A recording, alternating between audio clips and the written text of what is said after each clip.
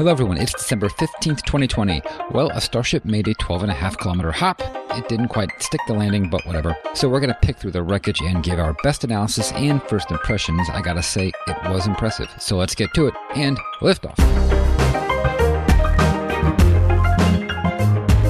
And we've cleared the tower. Welcome to episode 289 of the Orbital Mechanics Podcast. I'm David. I'm Ben. I'm Dennis. Well, we got a SpaceX launch coming up in the middle of the show, so we'll be keeping an eye on that, but not really watching it. It's just a Falcon 9. If it was a Falcon Heavy, I would be like, okay, let's stop and watch. But yeah, there's not many more Falcon Heavies left, right? I mean, there's only going to be, well, there's a couple scheduled flights, and then past that, I don't know if they have anything down because of what we'll be talking about shortly. I think, at least, that's kind of what. Yeah. We'll see. You're saying Super Heavy is likely to take over its launches. I mean, that seems to be what a lot of, the speculation is that Falcon Heavy just fits this weird niche that no one really needs. It's like if you need something that a Falcon 9 can't do, ideally within a couple of years, you'll just have, Starship Heavy, or whatever it's called. Yeah.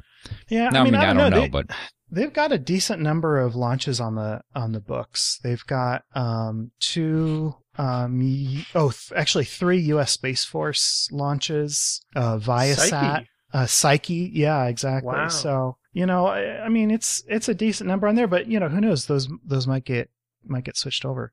I guess we should also talk about SpaceX's 100th successful Falcon 9 launch that happened this week. CRS 23? 21. 21. That wasn't the 7th launch of that core, was it? Was it that flight? I know that they launched a core 7 times. Really? I did not know that, actually. That's impressive. Oh, so it was Starlink 15 that was the 7th launch. But this launch, SXM-7 will be the 7th launch of this core as well. So that, wow. I mean, that is some history, isn't it? Mm-hmm. That is impressive. Yeah. I mean, considering that when we first started seeing, the initial reflights, we're like, yeah, they're saying they can get up to 10 flights out of these things, out of the fuller thrust or fullest thrust, whatever it was before Block 5, and we're kind of like, yeah, we'll see. Mm-hmm. Oh, okay. So Mike in the chat says Starlink 15 was the 100th overall launch, including failures, and since we've only seen I guess total failures, it's only been 2 or 3. So they're not far from their 100th successful Falcon 9 launch. But anyway, so we were, going, yeah, we'll see if they ever get up to 10 launches with this thing. It's not going to be the 100 reuses that we're original, but 10 would be nice. And we're rapidly approaching cores with 10 flights on them. And each time I think I see Elon Musk somewhere or other saying, yeah, it's X number of launches on this vehicle. So, there's higher risk, but we'll see what happens. And, they've got customers who are happy to accept that supposedly higher risk. I guess we, at this point, we don't really know if it's higher risk or lower risk because they're flight proven. We just don't have enough data. You got to start seeing cores fail because of the number of launches that they have before you can really say for absolute sure. But yeah, I mean, that's an interesting way of looking at it, but I think it does speak to the confidence of their customers that the XFM one or XSM, that one's going to be a 7th reuse. Yeah, 7th reuse. Yeah, and that's pretty impressive because, like if they're flying Starlink, then whatever, that's, SpaceX's own stuff. So they're not going to destroy someone else's, expensive satellite. But this is interesting that Sirius will go with them, that they're fine with it. Well, I was just going to say, Colin in the chat has a really good one-liner here. We don't know where we are in the bathtub curve. And so just to remind anybody who hasn't looked at the bathtub curve in a while, you sort of have this reliability, this change in reliability over the lifetime of any given thing. And, things tend to have low reliability at the beginning of their life due to burn-in or infant mortality, whatever you want to call it. And then you have this period of low failures, right? It has to be low failures, not high reliability, to make it look like a bathtub. But you have this period of low failures. And with vehicle reusability, you actually have, if you're looking at the cost per launch, you get that slope coming down as you get amortization taking over. And then at the end, you get the curve of failure rate going back up due to age and wear and all that. And so we don't know where we are. Are we seeing high reliability? We're definitely seeing lower costs per launch, Oh, and Mike points out this is the first non-Starlink fairing reuse. That's really cool. That's a big reuse feature that I didn't see coming. I don't know about you guys, but I just always assumed that we'd be ditching those into the ocean when, compared to the second stage, certainly they're much easier to reuse or to recover anyway. Well, I mean, if they can recover them, then why not reuse them? But that was like the big thing is like, can they recover them? And then they got pretty good at it. So, and we might see a live stream of the fairing recovery this time around. We'll see. They've done it before. Very, very cool. Good job, SpaceX.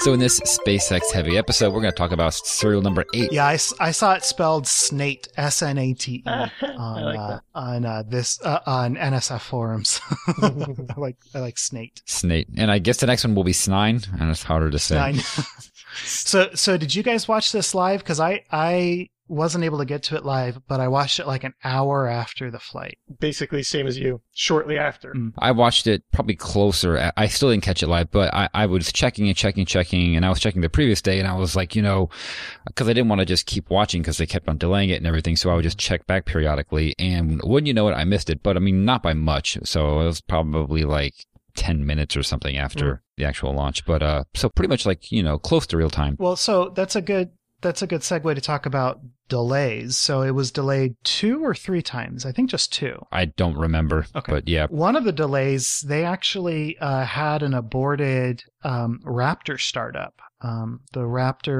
Raptor engines, I think, didn't get up to the correct chamber pressure quickly enough, and so they actually aborted it. And I don't think we know too much about that abort. There'll be a link in the show notes to Scott Manley's discussion video. And he talked about the aborts in a little more detail. I can't remember if he had a good reason for the shutdown. And then the other one was just like weather or something. So not a bad track record at all. What's really fascinating is in the past when we've seen these flight tests, it's pretty much the latest and greatest thing flying.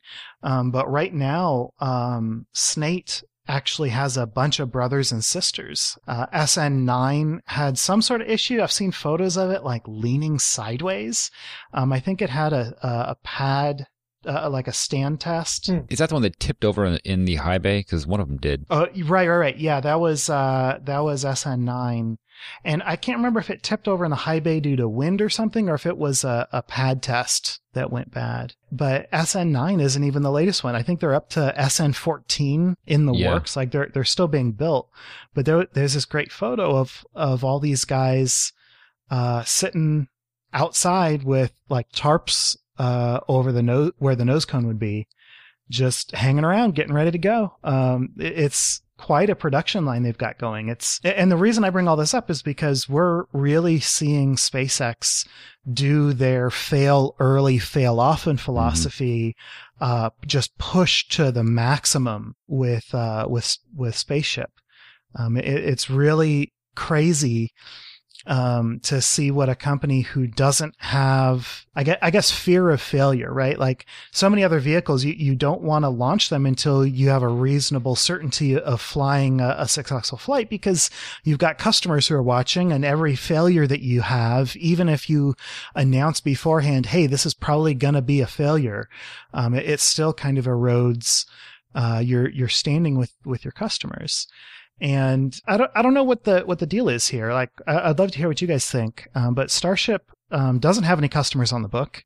I don't think you can count a potential Artemis HLS bid, as a customer. but they don't have any customers on the books, but they do eventually want to sell to, commercial customers. But I guess this must just be a byproduct of how focused, how laser focused they are on going to Mars, right? I think that they'll sell flights. I mean, like maybe not to Mars, but their customers have confidence because this is what SpaceX has always done. And I think that if you do fail early, then it's not so bad to fail often, because I think that people understand that that's just how they do this, It's not like they've been developing this for 10 years and this is their first flight and it has to be a good one. Well, that's not what they do. We've seen them test incrementally. And so I think that everyone, and plus it's just kind of fun. Plus SpaceX is already, like I said, they've already demonstrated that they can build reliable vehicles because they already have Falcon 9. So I don't think that anyone's too worried. Although maybe they should be at first because this is a very ambitious vehicle, but they'll figure it out. I mean, well, and that's the thing is it's an ambitious vehicle, but it's not insane. Yeah. They have shown so many solid steps along the way. And most recently this high altitude test, it was super impressive. So ahead of time, we knew some of SpaceX's goals, for this flight. There's actually a link, in the show notes to an Elon tweet. We knew that they were aiming for 10,000 foot altitude.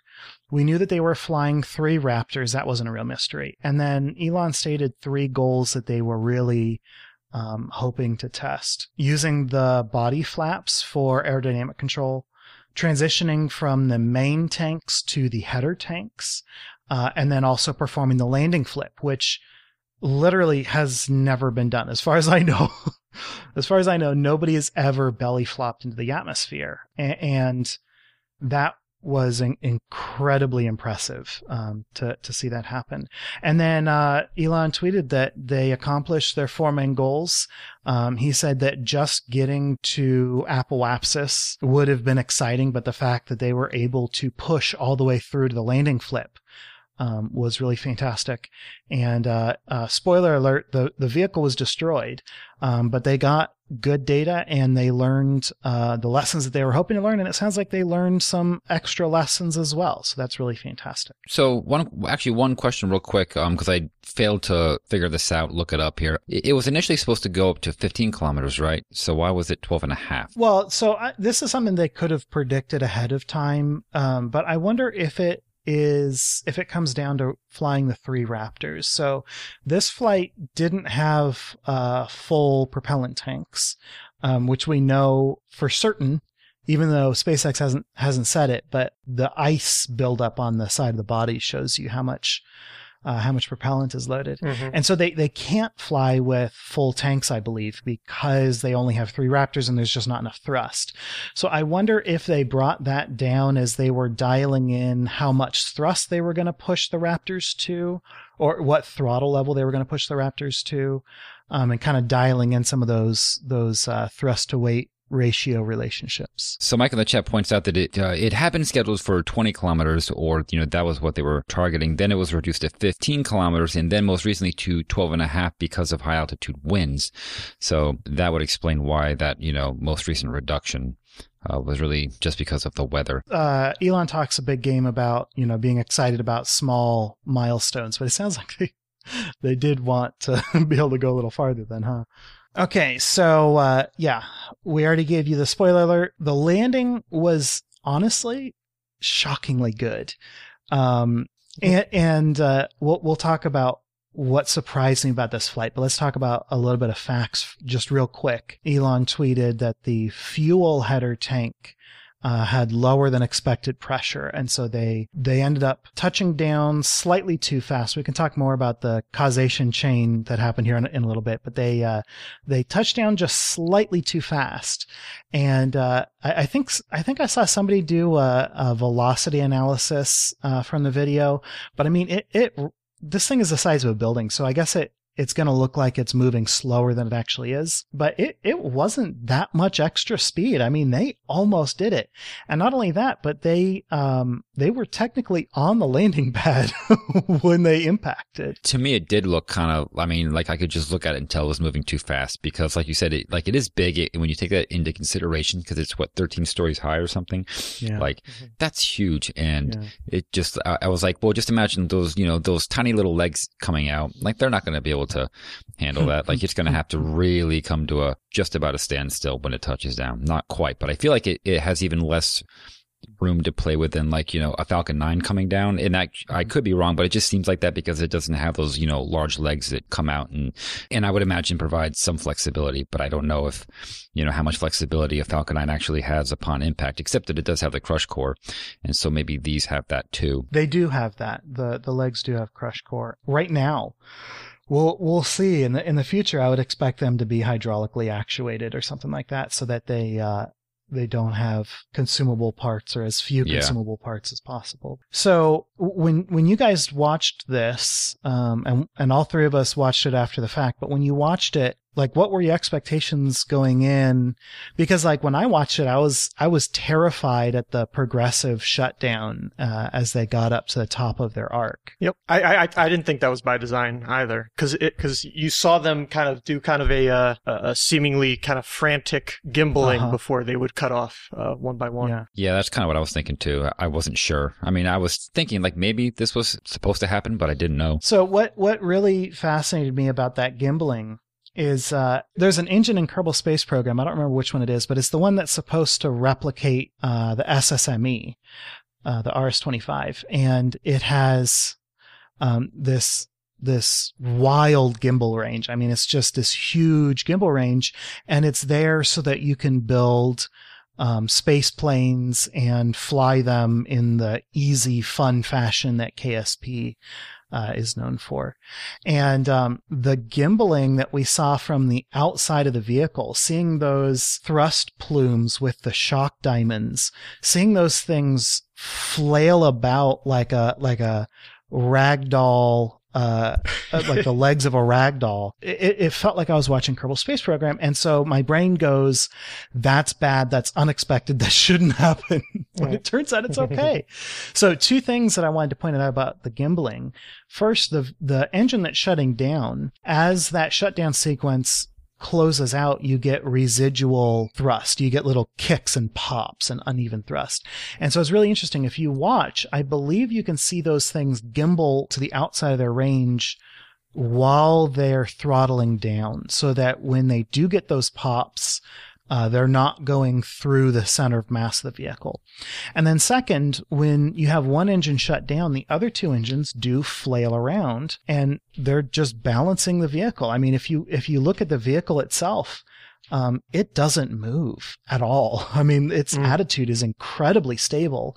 Of course, there is a little bit of a tilt as the thrust vector gets offset from the center of the vehicle as you have engine shut down.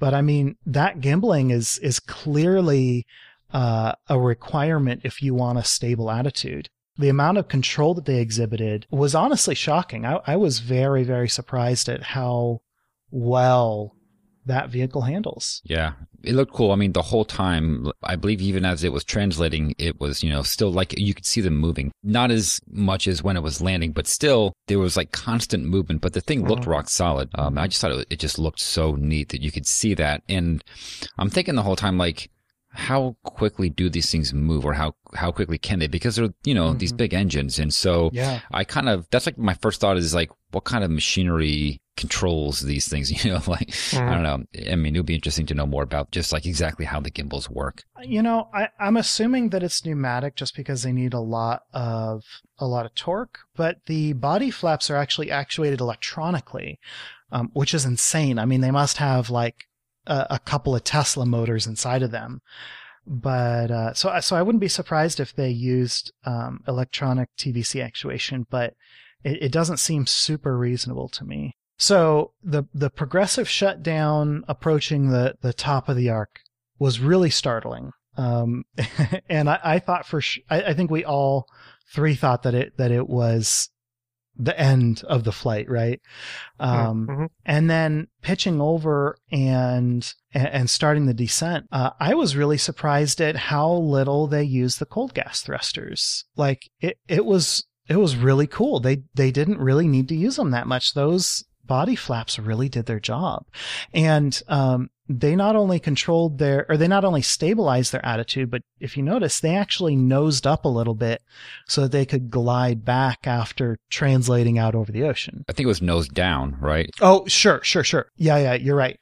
Nose down as opposed to just flat, so that they get a glide angle. Yeah. But as I'm rewatching it, I mean, I do see the cold gas thrusters firing. Not, I guess, not a lot, but I don't know what would be considered a lot because this is something I've never seen before.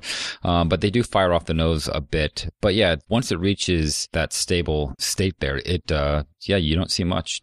It just kind of falls. To me, it looked like they used the cold gas thrusters to get the nose down. Yeah. And then after that, they didn't really do, which makes sense because those body flaps, sort of like airfoils on an actual airplane. They're useless if they're in a stall and pointed straight up. Like, I don't know if it counts as a stall, but it's the equivalent, right? You gotta get them presented properly. Yeah. That it makes sense that's when you'd want to use up that resources to get your nose down and it did, David, like you said, it does look like they fire them a little bit, but it's really minimal. And I'm assuming that now that they've characterized them a little bit better, they can use them even less. Very dramatic flight. Well, right. So the drama really reached a peak when they came in for that landing flip. Watching that happen, I don't know if I want to be sitting in that vehicle when it does a flip. You say that, but and you're referring to the G-loads or like the rotational speed, right? I'm just imagining being pressed down into my seat as the rotation starts and then pressed upwards into my straps as the flip ends. But I mean, if you look at it, it's mostly the bottom that swings under. So really you're not getting too much rotation at the top. Like most of that's going to be towards the bottom of the vehicle because the top doesn't move too much. You know what I mean? Like, a little bit. Well, and so that's my second point is I'm not sure I want to be in it. Second, I don't want to be in it. B, I'm pretty sure that those engines are experiencing the most extreme environment that any engine has ever experienced, specifically, in this rotation. I don't think we've ever started up an engine while subjecting it to that much rotation. The first engine obviously gets an easy startup, but then the second and third, they're having to start up while being swung around like that. Or maybe it's just the second. It's hard to tell if the third engine was supposed to start after the flip has completed or not. But, we're seeing very unique. I hate that pair because it's either unique or it's not unique. You can't qualify uniqueness. But we're seeing these unique engines that, full staged flow is just not a common thing. And they're very high performance engines. And then on top of that, we're not treating them like babies. They're not getting babied. Really, really impressive. Once I got over the surprise, and shock of this launch and started thinking about it more and reading some analysis, I'm just more and more impressed that they were able to get as far as they did. So I'm sure you saw that shot from the ground as that, as it was coming down. That was really cool looking, I have to say. I don't know. I think there was some kind of a filter on the camera that kind of made the sky darker. And I guess that's just so that the engine wouldn't, wash out the screen. But it looked so neat to watch. I mean, like you saw the bottom of this rocket doing its thing in real time because it just had that perfect angle. And it looked, literally to me, it looked unreal. Like, I don't know, like I thought it was a simulation, but that was actual real footage from the ground. And I just loved looking at that. I've seen it. Yeah. I've watched that 10 or 15 times. It just looks so cool. It does look like CGI at first. Yeah. I mean, not even at first, the whole time it does. Or something out of a movie. I don't know. I guess it just doesn't look like that could really happen, I think the main thing that makes that feel unreal, I mean, there's no question this is an incredible video, but I think the main thing that makes it look so unreal is the telephoto lens, which gives it an otherworldly kind of motion. That could be, yeah. Telephoto lenses kind of do that, huh? Yeah, and those two engines that are on are just doing a little dance there. It's just interesting to watch. It looks like ballet. I mean, Mm-hmm. what's that ballet move where you Pirouette? jump up and no, it's where you jump and then It's the only one I know. wiggle your feet so you put one in front of the other and then swap them back and forth. It's like an entree shot, I think. All right, so I think we need to talk about the failure now. When I saw those engines starting up, I should have been prepared for it because I had just seen them shut down in a staggered fashion, and seeing them start up in a staggered fashion kind of threw me. But I did notice right off the bat that the first engines to shut down were the first engines to start back up. So that calmed my concerns a little bit. Probably not enough. So did you all forget, like I did, that Raptor doesn't use TTEB for ignition? Because I thought the green was absolutely those vehicles falling apart and TTEB flowing into the combustion chamber. So I actually didn't know, and I remember thinking to myself, it could be TTEB, but I don't know if it uses TTEB, and if not, and it turns out I was actually right, I was thinking it's probably something copper, because copper burns green. So I had those two thoughts, but I wasn't sure until like later on when I had, read more about it. Well, excellent job with that one. I had no question in my mind that it was TTEB. I didn't even question that they weren't flying with TTEB. I was primed to think it was copper too, because my buddy, the reason I missed it, but then my buddy Sammer actually called me excitedly to tell me, like, did you watch it? Did you watch it? And so he was already talking about, the copper and the green. So it kind of gave me a little bit of a heads up to expect that. So I didn't really form my own opinion on it. Yeah. So we don't know why the fuel header tank, the methane header tank, suffered low pressure on landing. I am really interested to see I'm assuming it's going to be community analysis unless somebody asks Elon at the right minute when he's in a talkative mood. But yeah, you have under pressure on your fuel means that you have an oxygen-rich environment in the engine. And when there's no fuel to burn, the engine is very polite and steps up and volunteers to burn itself. And so that's where the copper is coming from. And yeah, Ben Hallard in the chat reminds us it's called engine-rich combustion. Jokingly, it's not a technical term, but yeah, engine-rich combustion is just one of my favorite terms. Along with RUD, which I think some ingenious person came up with. These have now become semi-official terms that I hear all the time. Yeah, rapid unplanned disassembly is a KSP term, I believe, or at least it was popularized by KSP. And Colin in the chat says they remember earlier Raptor tests, like stand tests, I believe, where there was a little bit of green.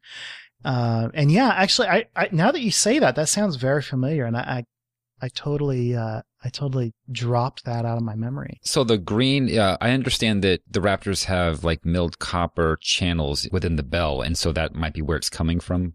Probably is it's trying to cool the engine bell, and it's picking up copper along the way. Yeah, there's I believe it's burned through from the inside out, or from the inside of the bell towards the outside of the bell, not from the channels working their way outward to the skin. But there's something interesting about the engine bell that I can't remember, because it is copper, and the way that they build in those channels, you said it was milled, and there's something like it's milled copper as opposed to brazed or welded tubes. Yeah. And I think that's the interesting bit there. So, it kind of a bummer that that we ended up eating into some of that, but I guess there wasn't gonna be a lot of engine bell material to have afterwards anyway. And then there were a couple of numbers I wanted to read off. Just looking at NSF forums, people have done, what do they call it? They basically do quick image analysis to estimate lengths and distances and speeds, and they have a name for it. It's a play off of the word Kremlin, I think. It's like Kremlin paint or something like that, MS Paint Kremlin, something like that. But roughly, ignition started at an altitude of 650 meters. And roughly speaking, the flip completed at 350 meters. This is such a last-minute maneuver. It's kind of mind-boggling. And it's fantastic that SpaceX has such a rich heritage of suicide burns, in production models, as it were. Yeah, that actually really surprised me because that threw me off because when I saw the engines come on, I couldn't tell the altitude. And then all of a sudden it just landed. And I was like, whoa, that happened like 3 seconds later. Like I did not expect that at all. Kind of terrifying, if I'm going to be honest. Yeah. Especially the downward facing camera. I mean, when you already see that, like it wasn't landing out in the middle of nowhere. Like there were buildings and structures that it was hovering over at the end, or passing over at the end there. So that was kind of scary. But yeah, super successful. It was absolutely fascinating. I haven't had one of these kind of moments of delight from SpaceX in a while. Watching them do crazy, wild things, they kind of settled into the boring territory for me for a little bit. And, to be clear, the boring territory is the good territory. We want spaceflight to be boring. But I don't know. I haven't had SpaceX emotions in a while. No, I agree 100%. Because like the kind of things that we've been watching and seeing and kind of getting jazzed and excited about, like in terms of video clips and demos and things like that, all around different spaceflight topics. Those, as exciting as they are, were nothing like this. Like this was just so much more dramatic from start to finish, essentially.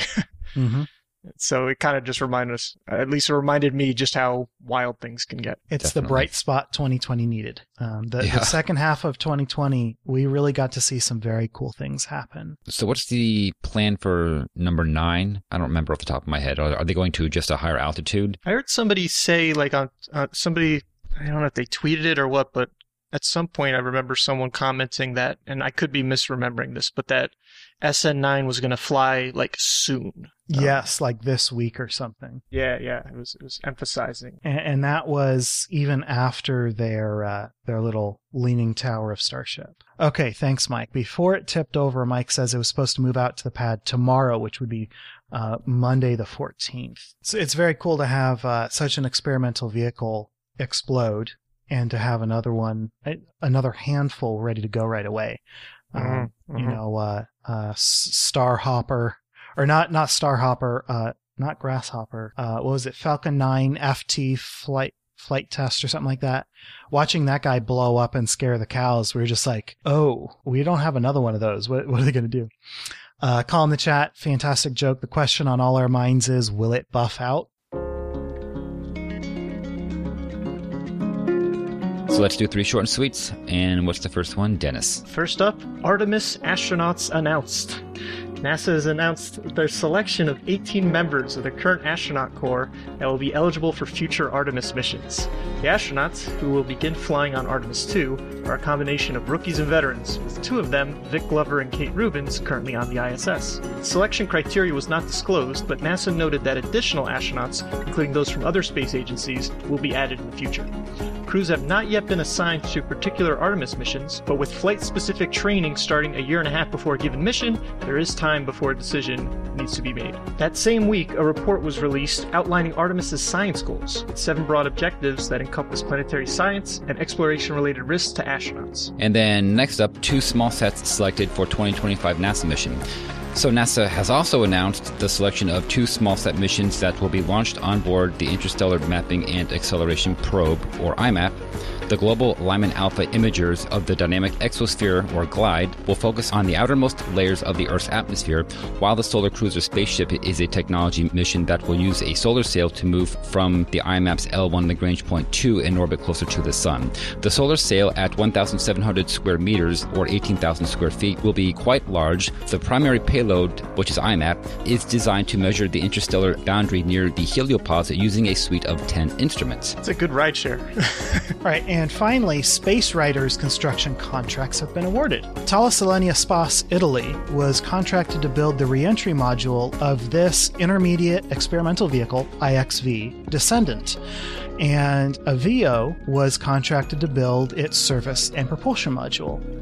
This lifting body reusable cargo vehicle looks much like a wingless Dream Chaser, but features an enclosed cargo bay and is designed for 2 months of free flight, much akin to the X-37B. Space Rider features 2 flipper-like body flaps for aerodynamic control, a parasail for a short run-out but definitely horizontal landing, and a slightly tortured acronym hidden in its name, Space Reusable Integrated Demonstrator for Europe Return.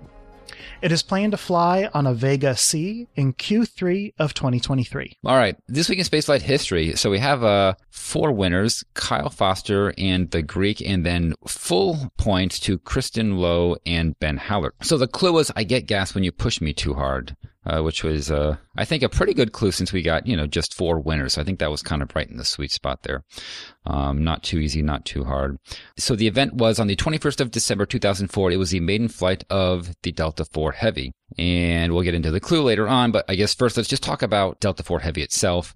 Just a couple of quick facts. One thing I want to point out is that I think of the Delta IV Heavy as just being the Delta IV Heavy. I don't think of the Delta IV because I don't know if I've ever even, I'm sure I have, but have you ever even seen a launch of a Delta IV Heavy? Or, I'm sorry, a Delta IV, which is actually called a Delta IV Medium? Mm-hmm. Okay, you have, because I don't think I ever have. I don't know if I've ever watched a launch of it. Yeah, I've since looked it up, but to me, the rocket is supposed to have those boosters. So yeah, this is, the Delta IV Heavy, which has a very unique look. It's 3 cores, which are all the same, and they have each one big engine on the bottom of them. And there's just something about the look of that particular rocket that just is very striking.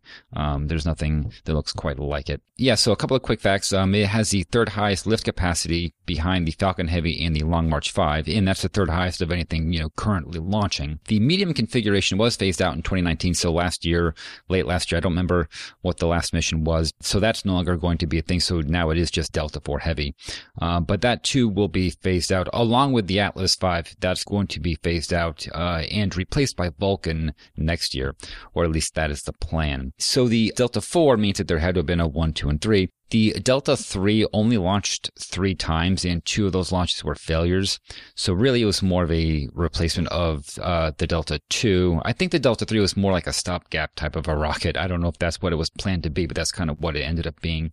So the big engines on the bottom of this rocket, which, like I said, just to me look really cool. I don't know why. They're just very interesting. And so it turns out that they actually are quite large. They are the largest liquid hydrogen rocket engines ever flown. So they're actually larger than the Space Shuttle main engines, which actually surprised me. They were developed by Aerojet Rocketdyne, and these use a gas generator cycle.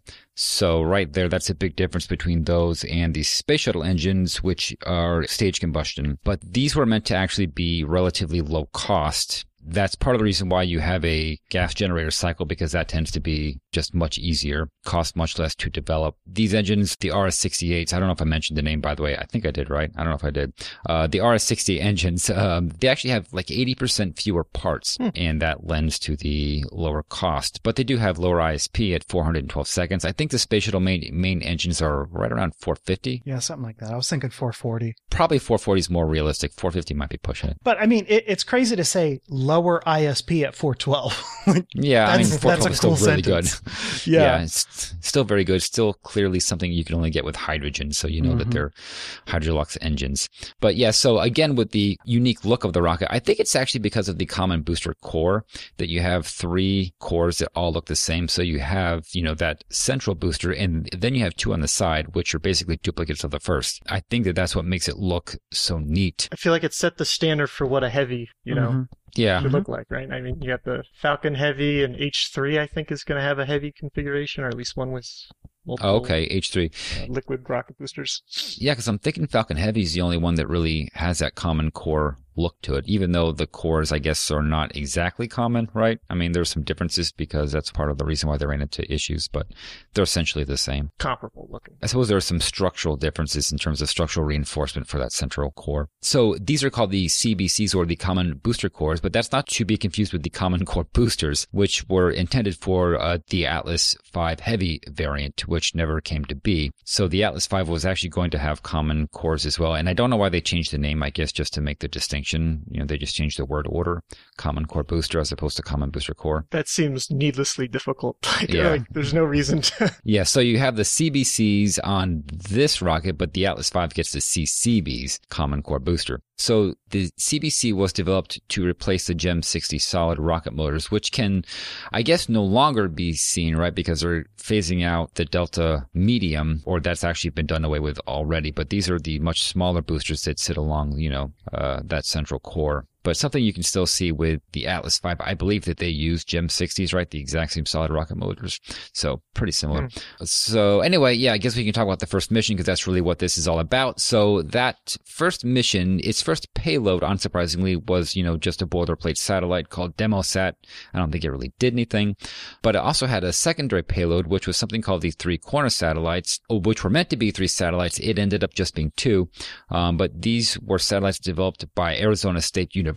They were supposed to have been launched in 2003 aboard the space shuttle, but because of the loss of Columbia, they actually switched to the Delta IV Heavy maiden flight. So these were supposed to be 3 satellites, but there was one that was meant to be contributed by New Mexico State University, but they weren't able to complete it in time, so they just launched with the 2 satellites. And these satellites were supposed to take some imaging of cloud formation and also demonstrate formation flying. So, supposed to keep their positions relative to one another in the same orbit, but that didn't happen because they never reached orbit. So let's talk about the anomaly, which is at the center of what this, clue is all about. I get gas when you push me too hard.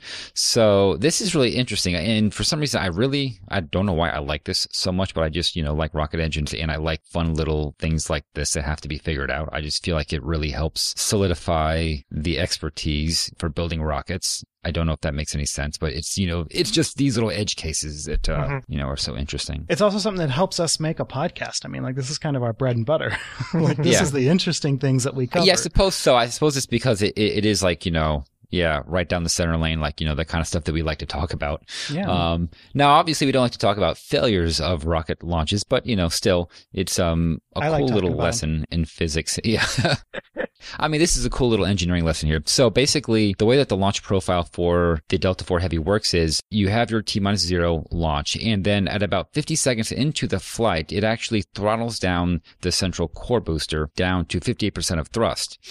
And that's to conserve fuel in that central core because obviously you want to burn off, the 2 strap-on boosters first, then jettison those, and then you continue on with that central core. So you have those 2 strap-on boosters that exhaust their fuel. They shut off at about T+4 minutes in 5 seconds. Those jettison, the central core throttles back up, and then that continues to orbit before it too shuts down. And then the second stage ignites with the RL-10 upper stage.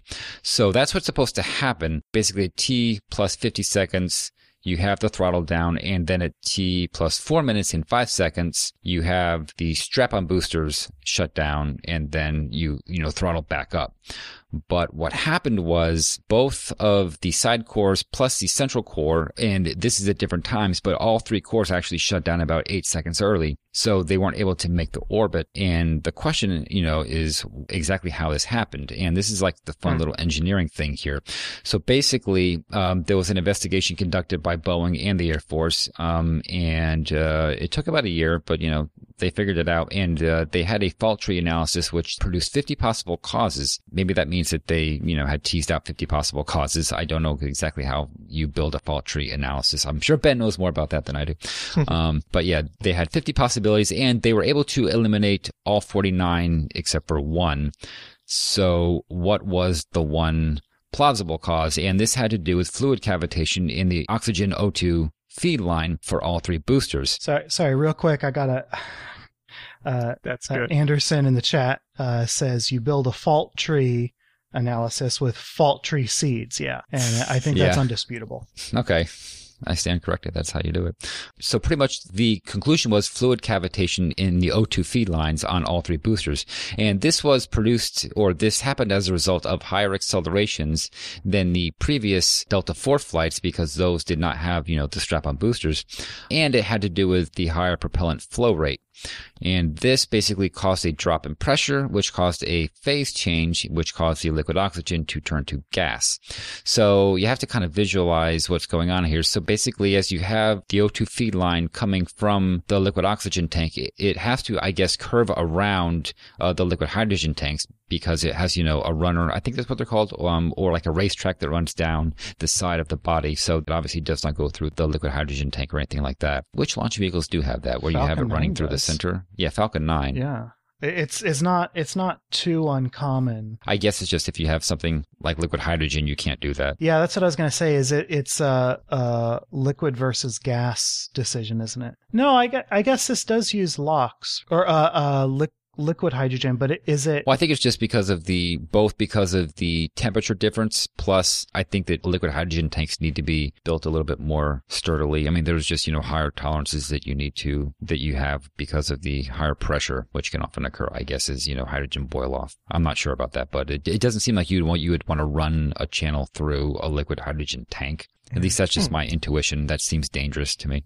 So if you imagine the feed line coming from that LOX tank, it has to curve around the liquid hydrogen tank. So it almost so you have a little elbow, and then it moves almost horizontally with respect to the line of thrust, and then it curves back downward, heading towards the engines. I mean, that lateral portion of the pipe it's maybe at like a 15-degree slope. It's really close to being horizontal. Yeah, and so that little elbow there in the curve there, that's kind of part of what caused this problem.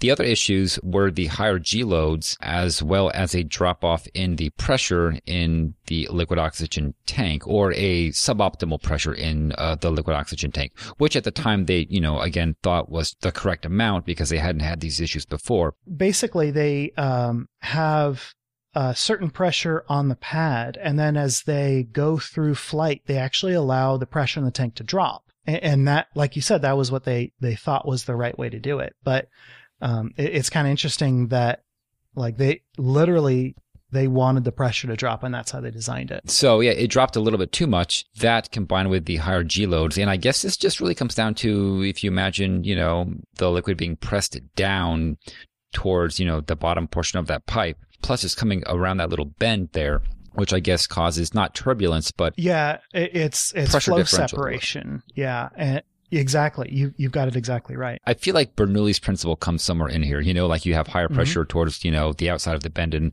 lower pressure towards the inside of the bend. Yeah, no, I'll bet you're right, because it's kind of like people running. If you got a bunch of people running through a hallway, or I guess race cars going around a curve on the track, everybody gets slammed to the outside just due to centripetal motion. So what happened was they had a little pocket of liquid oxygen turning into gas, and it sort of started at the elbow, closer to that point. But that little gaseous pocket grew, or I guess we can call it a cavitation bubble, which actually is the correct term, so you can call it that too. Because I remember last week we were talking about, is it considered a cavitation if it's, filled with gas? But I looked it up, and apparently it is. So you can, still call it that if you want. Well, any cavitation bubble, even like in water, I'm assuming that there's going to be some amount of water vapor. It's not going to be a perfect vacuum, because water just will boil off into it. Yeah. So that little cavitation bubble started to extend down the pipe as the pressure dropped and the G loads increased. And actually, along this section of pipe, you have a couple of sensors. And these sensors, once they detect a dry state, that's the signal to shut off the engine. And so you can see exactly what happened here. And once that happens, they cannot be restarted, obviously. So that dry signal is what tripped the software to shut down the engines. And what's crazy about those sensors, there are two of them. Is it 2 or 4? I think it's just 2, and they're both on either side of the pipe. Yeah. They're spaced 90 degrees apart from each other, but they are on the top half of the pipe. Right. And so, that bubble probably, as it extended downward, it probably stayed at the top of the pipe between those two sensors. And the bubble had to not only propagate down the pipe, but also grow large enough in volume so that it came down and tripped those guys. Anderson's saying that there may be more like 30 degrees. Yeah, I think you're probably right. But I mean, they're spaced a good ways apart, presumably for redundancy. But the fact that they were at the top of the pipe allowed them to be hit by this bubble. And, they're probably at the top of the pipe by design, because you are going to have lower pressures at the top and higher pressures at the bottom. I'm assuming that it'd be a big enough pressure differential to make a difference here. But yeah, I mean, you can imagine a pipe with these two sensors up at the top, kind of like they wouldn't be Leia buns, but they'd be like Leia buns. Yeah, but maybe like Shrek ears sticking up at the top. And you can imagine this bubble coming down and threading the needle between the two of them before it tripped them off. Mm-hmm. And since you mentioned that, this is not the corrective action that they made, but one corrective action could be to just put those sensors on, the bottom of the pipe. Yeah, and you would have to update all of your flight rules to account for the different way that you were collecting data, I would assume. Yeah. So what they did do in order to correct this was they basically just made some modifications to the software to actually increase tank pressure as it ascended. So that instruction is to have a pressure relief valve, bleed off some of that pressure. That valve itself was also replaced with a higher relief pressure valve. So one that just, had a higher tolerance for pressure before it started to trip. The other big thing is they actually modified the software to basically just have sort of like a little blackout time during which it does not accept the dry signal. Again, that's, just a beautiful little bit of code you can stick in there and say, hey, do not accept this as a valid dry signal yet, because we're still at, T plus 4 minutes into flight. And so that basically corrected the problem, and they haven't had any problems since. And what's interesting is they didn't apply these corrections to the second flight, because they determined that it was going to be flying a lower acceleration flight profile, and they're like, we're fine on that one, but after that we'll institute these. So that was the maiden launch of the Delta IV Heavy. So next week on the 22nd through the 28th of December, what is the clue for that, Ben? Yeah, next week is in 2003. The clue is 11 years and 5 kilometers. 2003, 11 years and 5 kilometers. I have no idea what that means, but if someone out there thinks they know, give us a tweet with the hashtag ThisWeekSF and good luck. All right, so let's do a couple of upcoming spaceflight events, 3 launches, and a couple of other things. Yeah, we love our other things. Okay, So first we have a PSLV XL launch. This is flying CMS-01, also known as GSAT-12R. It's a telecommunications satellite. I think we've talked about a couple of GSATs in the past. And that is launching at 0911 hours UTC out of Satish Dhawan Space Center in Sriharikota, India. After that, on the same day, on December 17th, is a Falcon 9 launching a national reconnaissance payload. And this is the NROL 108 satellite. So it's classified. We don't know what that is. You know how that goes. So the launch window for that is between 1400 and 1700 UTC. That's launching from Launch Complex 39A at Kennedy Space Center, as usual. And it's an RTLS landing as well. Oh, and it's an RTLS. That's cool. Yeah, we haven't seen one of those in a while. And what's funny is Spaceflight Now says that it's landing at Cape Canaveral Air Force Station, which I just read in the news this morning is soon going to become Cape Canaveral Space Force Station. Oh, yeah, that's coming up. Which I don't know if I'm okay with. I mean, it's Space Force is just so silly. Like the name itself is kind of... That television show didn't do it any favors. Exactly. I didn't really like that. Yeah, exactly. All right. Then our third launch of the week is a Soyuz 21B. It is flying OneWeb 4 on top of a Frigate M upper stage. OneWeb 4 is the mission designator. It's not the vehicle designator because there are actually 36 vehicles. Of course, OneWeb is the low Earth orbit internet constellation that's competing with all of the, I guess, all of the other LEO internet constellations. This launch is currently planned to start at 12:26 hours UTC. That's 7:30 a.m. Eastern time. And so that's flying out of Vostochny Cosmodrome in Russia. And I feel like we haven't seen a Vostochny launch in a little bit. And then we also have a couple non-launch events coming up. If we go back in time before any of the launches, on December 16th, keep an eye out for Chang'e 5 sample return, making it back to Earth, Inner Mongolia in particular. So, the Chang'e 5 mission touched down on the moon on December 1st. So took off. The ascent stage took off a couple days later, and so it's basically just kind of been waiting now for its optimal return trajectory. And so again, that'll be on the 16th of December, and then maybe a couple hours after the Falcon 9 NROL launch on December 17th at 3 p.m. Eastern. Keep an eye out for, NASA is basically going to be running on NASA TV a fun little session called How to See Saturn and Jupiter's Great Conjunction. So basically, if you want to, they might have some tips and hints for how to best watch this conjunction, right, where Saturn and Jupiter have been drifting closer and closer to each other on the sky. And on December 21st is when they will have their kind of closest approach and be in what's called an astronomical conjunction. So pretty cool stuff. I'm sure they'll be able to kind of give you some good hints and tips for how to optimize your viewing. Should be something else, though, to see. Is the 21st actually the day of the solstice? Could be. It's in that range. Oh, yeah. No, it is. It is. Yeah, the 21st is the solstice. How about that? So, 1 in 400 years level conjunction on the solstice is pretty darn good. Alrighty, those are your upcoming spaceflight events. Cool. All right, and with that, let's deal with the show. And we would like to thank Ronald Jenkins and Tim Dodd for our music. We record live on Sundays at 9 a.m. Pacific, 12 p.m. Eastern. Thank you so much to our $5 on Patreon supporters for joining our recording sessions and helping us make correction burns on the fly. If you want to support the show as well, please leave us a review wherever you listen, or visit the orbitalmechanics.com/support for our Patreon campaign, affiliate links, and other resources. For more information on this episode, such as show notes and other links, visit our website at theorbitalmechanics.com. Be sure to check out our store for mission patches, t-shirts, and hoodies. You can join our Discord for free during social distancing. Check our Twitter or Reddit for links. We're Orbital Podcast on both, and you can talk directly to us by emailing info@theorbitalmechanics.com. All right, so that's it. We will see you next week on Orbit. Until then, later. Goodbye, everybody. See you.